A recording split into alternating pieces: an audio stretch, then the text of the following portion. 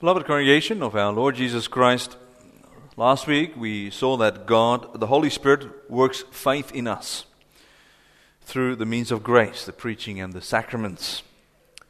And we also confess that Christ instituted the two sacraments, baptism and the Holy Supper. Now, why is it important for us to confess this? Well, imagine that these two sacraments were purely human inventions. Wouldn't they have lost their profound meaning for us? Maybe we would have been okay using these sacraments, interesting symbolic customs in the worship service, but nothing more than that. And their value would have been quite subjective. You wouldn't have further occupied your heart or your mind with it. You would not know how these sacraments would be meaningful in your daily life, especially with regards to baptism. The latter would just have been part of the whole picture, because not having your child baptized, well, that's kind of strange, or not? You will feel out of touch if you don't do it. And beloved, this scenario may sound a bit strange to our ears. But if you ask the average Aussie bloke who says that he has been baptized, why he was baptized, the chance is that he wouldn't or she wouldn't have a clue. And many in this country were baptized because that was the custom of the Roman Catholic Church or the Anglican Church, where they were members or their parents' members. And people would only come to the church because children or their children were baptized. But for the rest, they would hardly attend a worship service, maybe a mass, but that's about it. Sure, they wouldn't miss a christening party, because that's where you again see your family. It's just like going to a wedding or a funeral. It's all part of the big picture of being religious. But in the meantime, life does not change a bit. It does not get any more Christian. And after that one baptismal service, you won't see them in church anymore until the next Christian occasion. Now, we are different. But how do we perceive baptism? What about us? Are we up to speed on the ins and outs of the sacrament? I assume most of us will answer, of course we are. We've been using this for as many years as we can remember, and we've been taught on this. Okay, so who first introduced baptism? And when? Maybe you say, well, it was Christ himself who instituted baptism just before his ascension. Okay, true, but what was John then doing at the River Jordan? Who told him to baptize? And was he the only one baptizing? And if not, what is so unique about the baptism Jesus instituted? These and other questions we hope to answer when I preach to you the gospel, as we confess it in Lord's Day 26 under the theme, by introducing his baptism, Christ promised his complete care for his church. We look at 3 points. First, his baptism is unique. Second, his baptism implies the work of our Triune God. And third, his baptism needs to be utilized. By instituting his baptism, Christ promises his complete care for his church. First of all, his baptism is unique.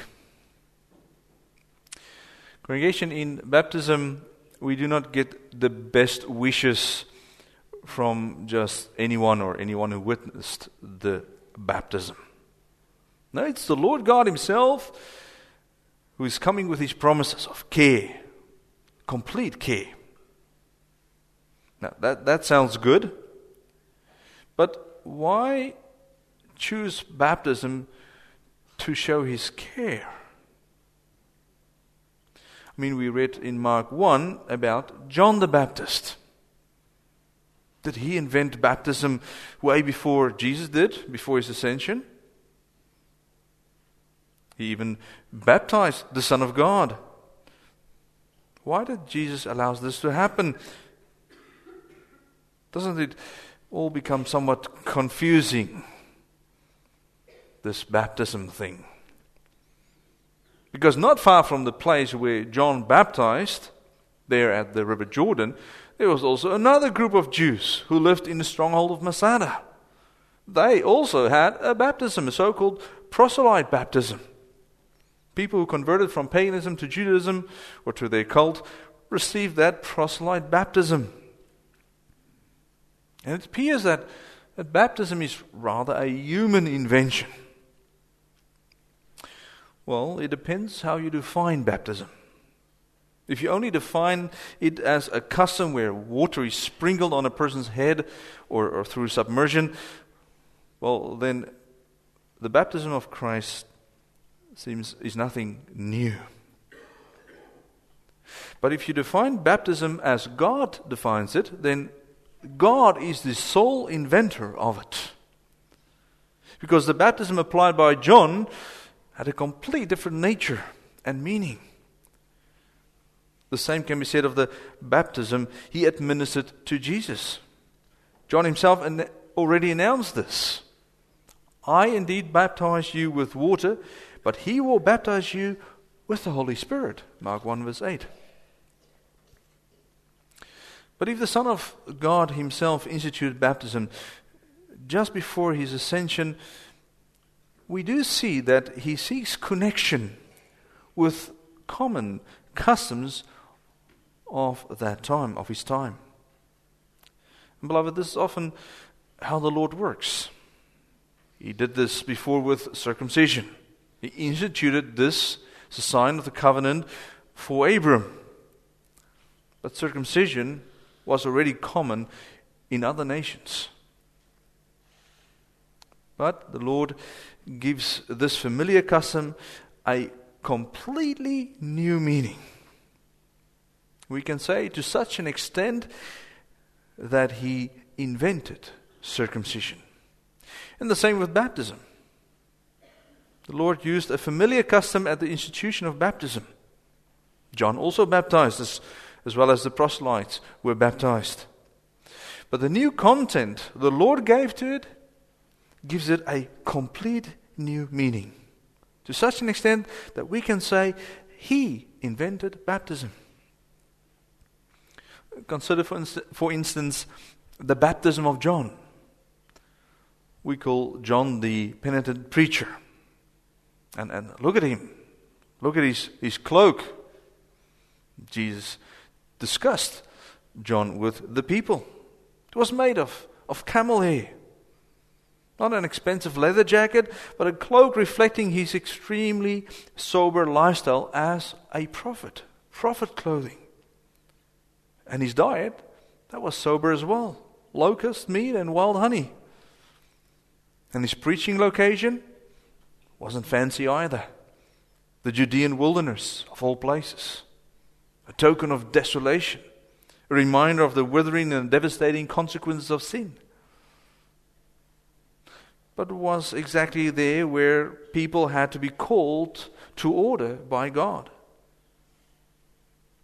And the people came from all over the Jewish country and from Jerusalem, coming to the desert, to the wilderness, to be baptized by John. For he called them to be baptized. And then, no, not in the name of the Father and the Son and the Holy Spirit.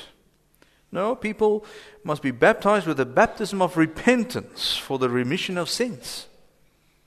So that baptism was thus only a sign of penance and repentance. And that baptism was to indicate the remission of sins. That did not mean that those people who were baptized by John immediately received the forgiveness of sins.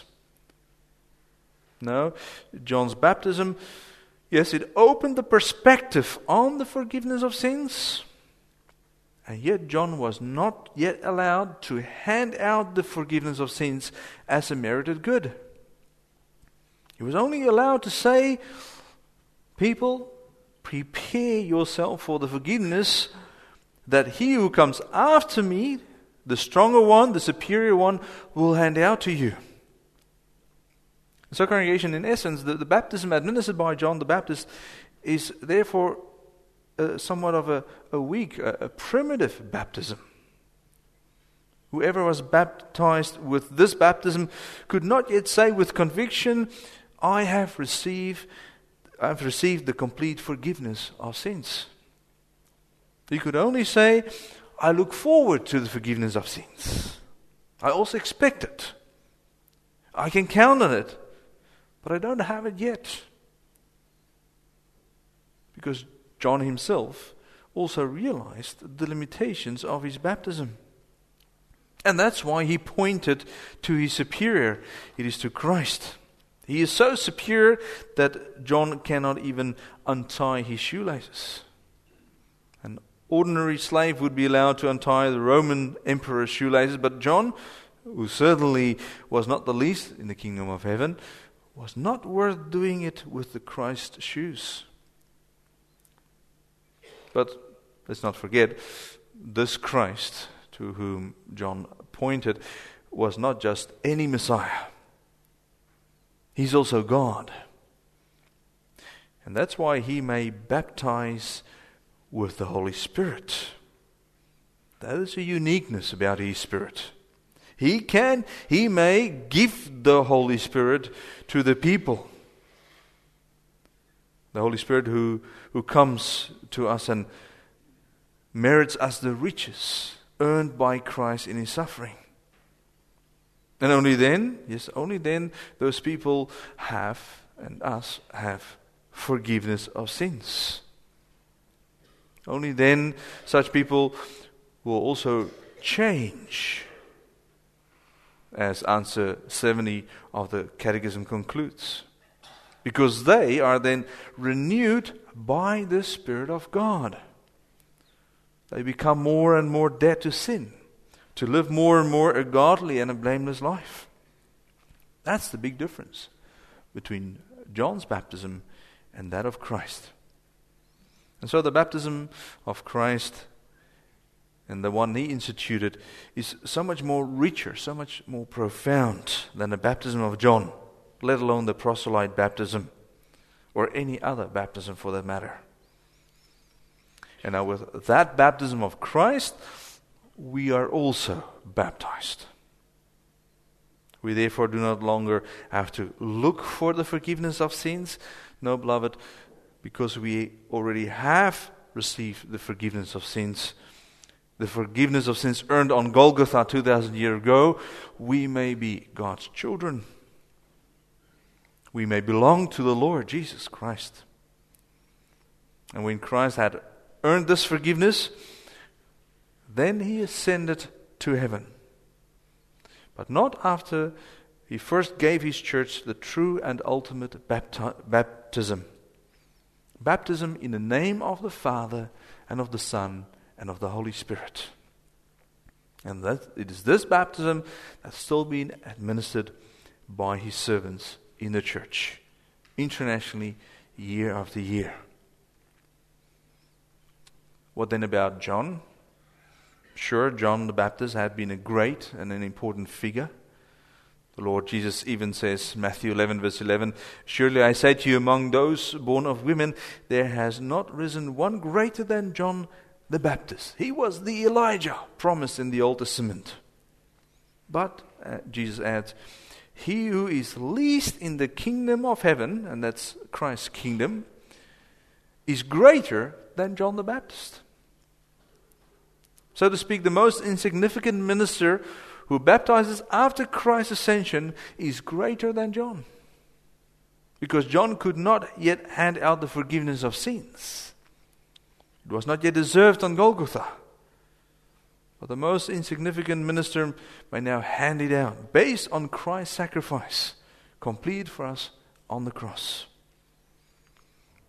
And thus, in our days, a baby or convert may be baptized in the name of the Father and of the Son and of the Holy Spirit.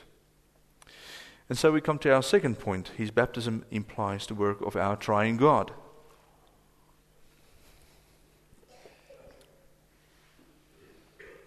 Brothers and sisters, we are baptized in the name of our Triune God, Father, Son, and Holy Spirit. In the name of. It's clear that a minister does not baptize on his own initiative, or on behalf of the consistory, or even on behalf of the congregation. Now, he does so on behalf of the Lord himself, Father, Son, and Holy Spirit. Yet, that he does so on behalf of the Lord is not so much reflected in the baptismal formula which we use. The formula that says, I baptize you in the name of the Father, the Son, and the Holy Spirit. But what is meant here?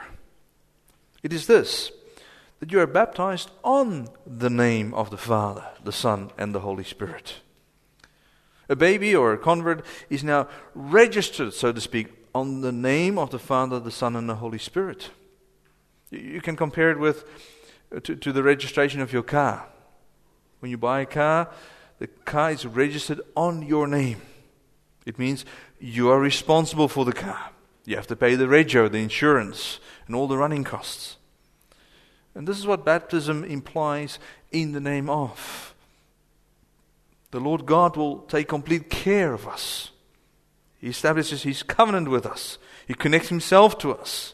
And not just for a while, for example, for the first few months of a baby's life, or until you've done public profession of faith. No, the covenant He makes is an eternal covenant. And in that eternal covenant, the Lord commits Himself to our complete care, from cradle to grave, yes, even after this life. It's the most comprehensive care that you can imagine.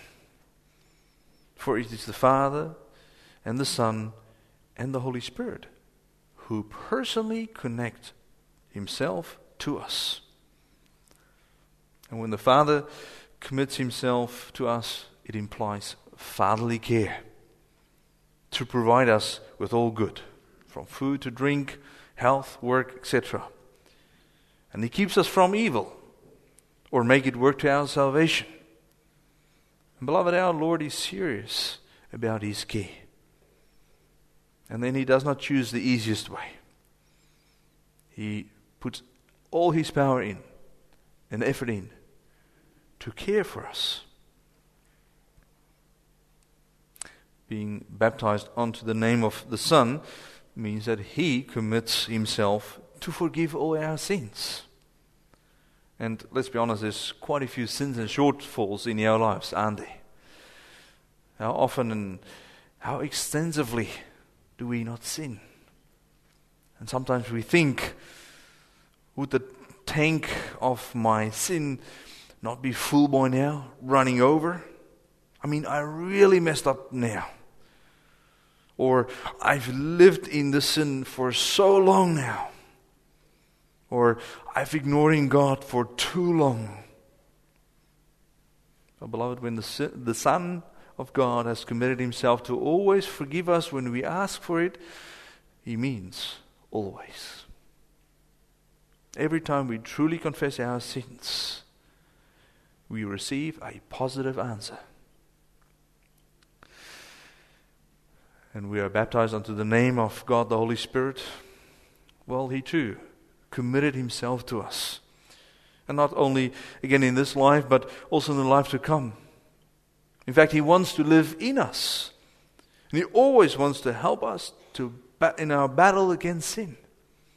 And He will keep doing it until sin is completely overcome. This is what we mean when we are baptized into the name of the Father, the Son, and the Holy Spirit. This is how our Triune God takes care of us completely.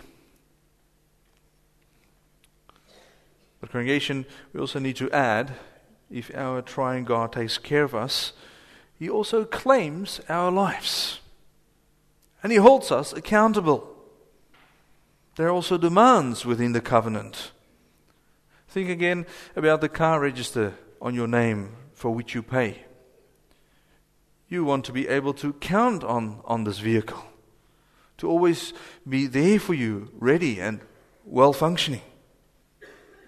And I know this is just an image, but what is clear is when the Lord takes care of us completely, He also completely claims our lives. And therefore we must always be ready to serve Him, to live for Him in a thankful and obedient way, to love Him as our Savior. It's like a king who takes responsibility for his people. Those people must also respect His laws and be willing to join Him in His battle. That's how we need to be instructed by the Lord. And that's all part of His amazing promises and obligations within the covenant, of which baptism shows us the truth of it. That's the beauty, to be baptized onto the name of our Triune God. The baptism which was invented by Him. Congregation, this also relates to our last point. His baptism needs to be utilized.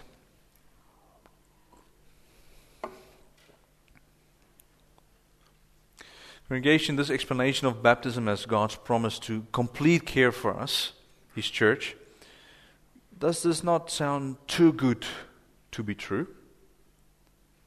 Well, for many people, it seems a step too far. Maybe they have been baptized, but with baptism and all, they leave the church.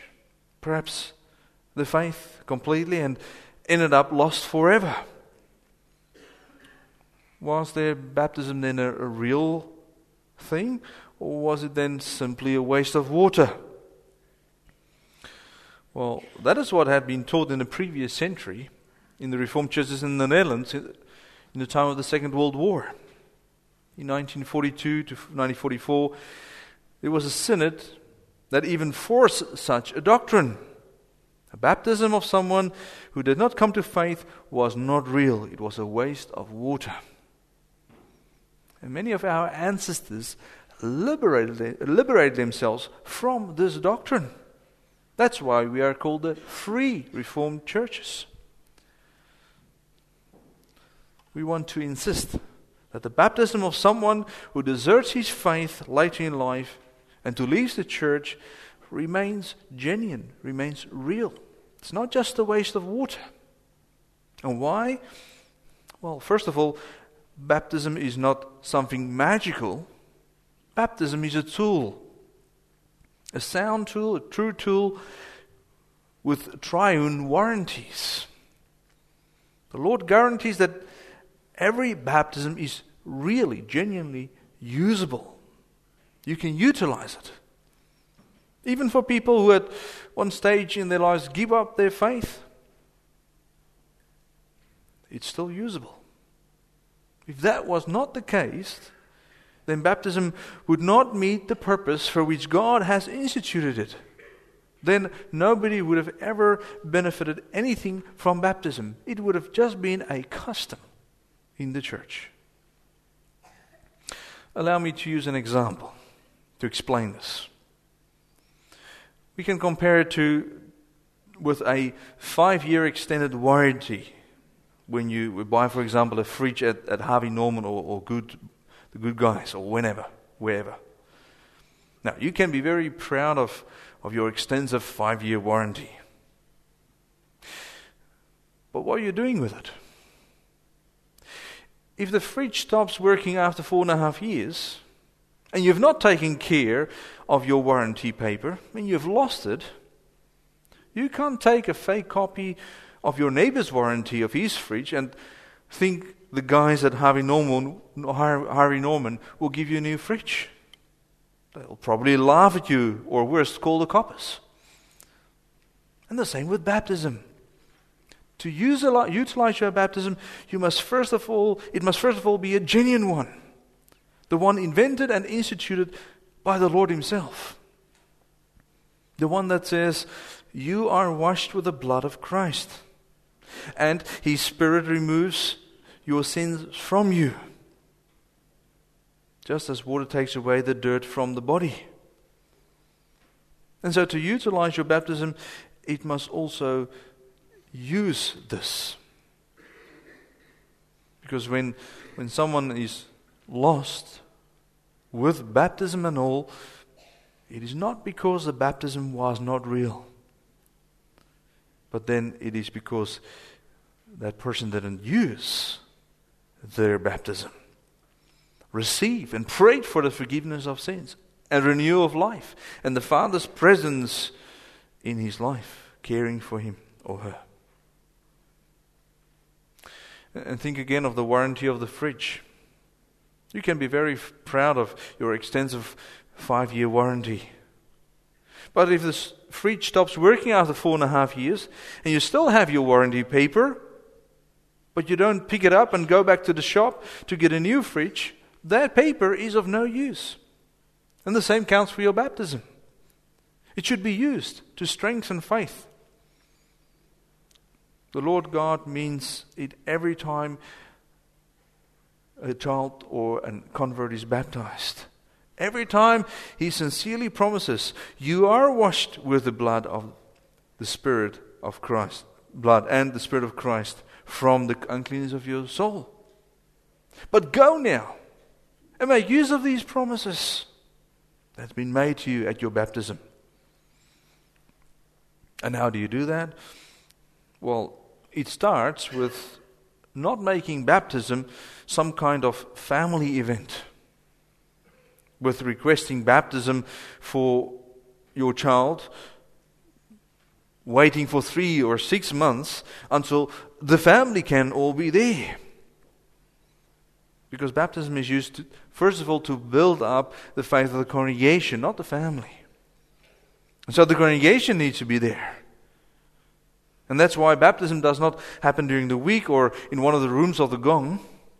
But it takes place here in the church, in an official church service. Everyone should be able to see it. Because everyone has to be reminded of his own baptism. And everyone has again to be encouraged to work with his own baptism again. And how do you continue that working, utilizing? Well, for example, let's say you've committed a sin. Maybe you've told a dirty joke just to be in with your schoolmates or your colleagues at work. Or maybe you have these ongoing dirty thoughts or dreams, but you're too ashamed to tell others. Or maybe you have a bad relationship with your parents or your children for a long time now, but you don't know where to go with it. You may then think and work, or you may then think, the Lord probably wants nothing to do with me anymore. And that minister in the church, he can preach all about grace, but doesn't say to me much anymore. God is probably fed up with me. Look at me. Look at my life. It's a mess. Or it's maybe one big fake. Beloved, it is exactly in such a situation that a person must work with his baptism. Which means taking hold of God's promises. That Christ washes and cleanses you from even the dirtiest and vilest sins. That's genuine true. It is sealed on your forehead. It's God's watermark on your life and in your life. And maybe your baptism happened long ago. And when you were baptized, you were still a sweet little baby or a young, strong convert coming to Christ. Then it was perhaps still easy for you to accept God's promises. Maybe. But don't forget, congregation, the Almighty God knew already then that we were not innocent.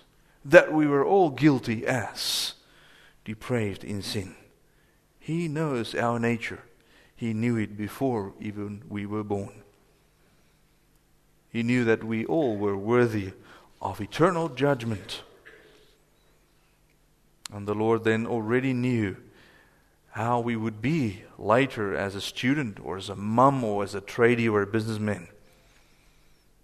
And even although He knew all that, He made that promise.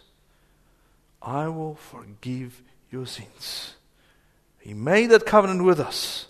Not just for a limited time, but an eternal covenant. And therefore, utilizing your baptism means keep the Lord to His promises. Pray. Tell the Lord, Lord, I cannot save myself. I cannot cleanse myself from my sins. I've tried, but I didn't succeed. And then the Lord keeps His word.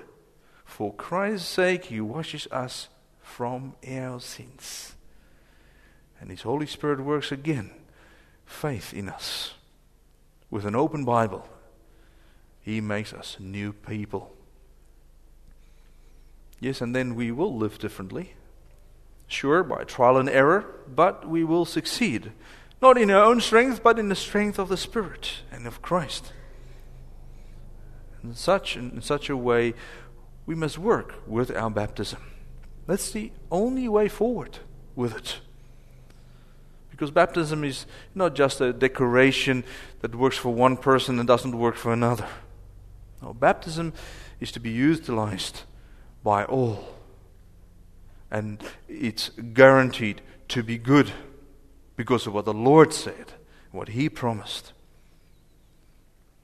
And therefore, when we use our baptism, when we work with it, and we appear before the Lord, we are never left empty-handed before Him. Because we can always keep the Lord to His own promises. And that's what we want to sing right now. Jesus Christ, full atonement made, and brought to us salvation. Each Christian therefore may be glad, and build on this foundation. Thy grace alone, O Lord, I plead. Thy death is now my life indeed, for thou hast paid my ransom. Amen.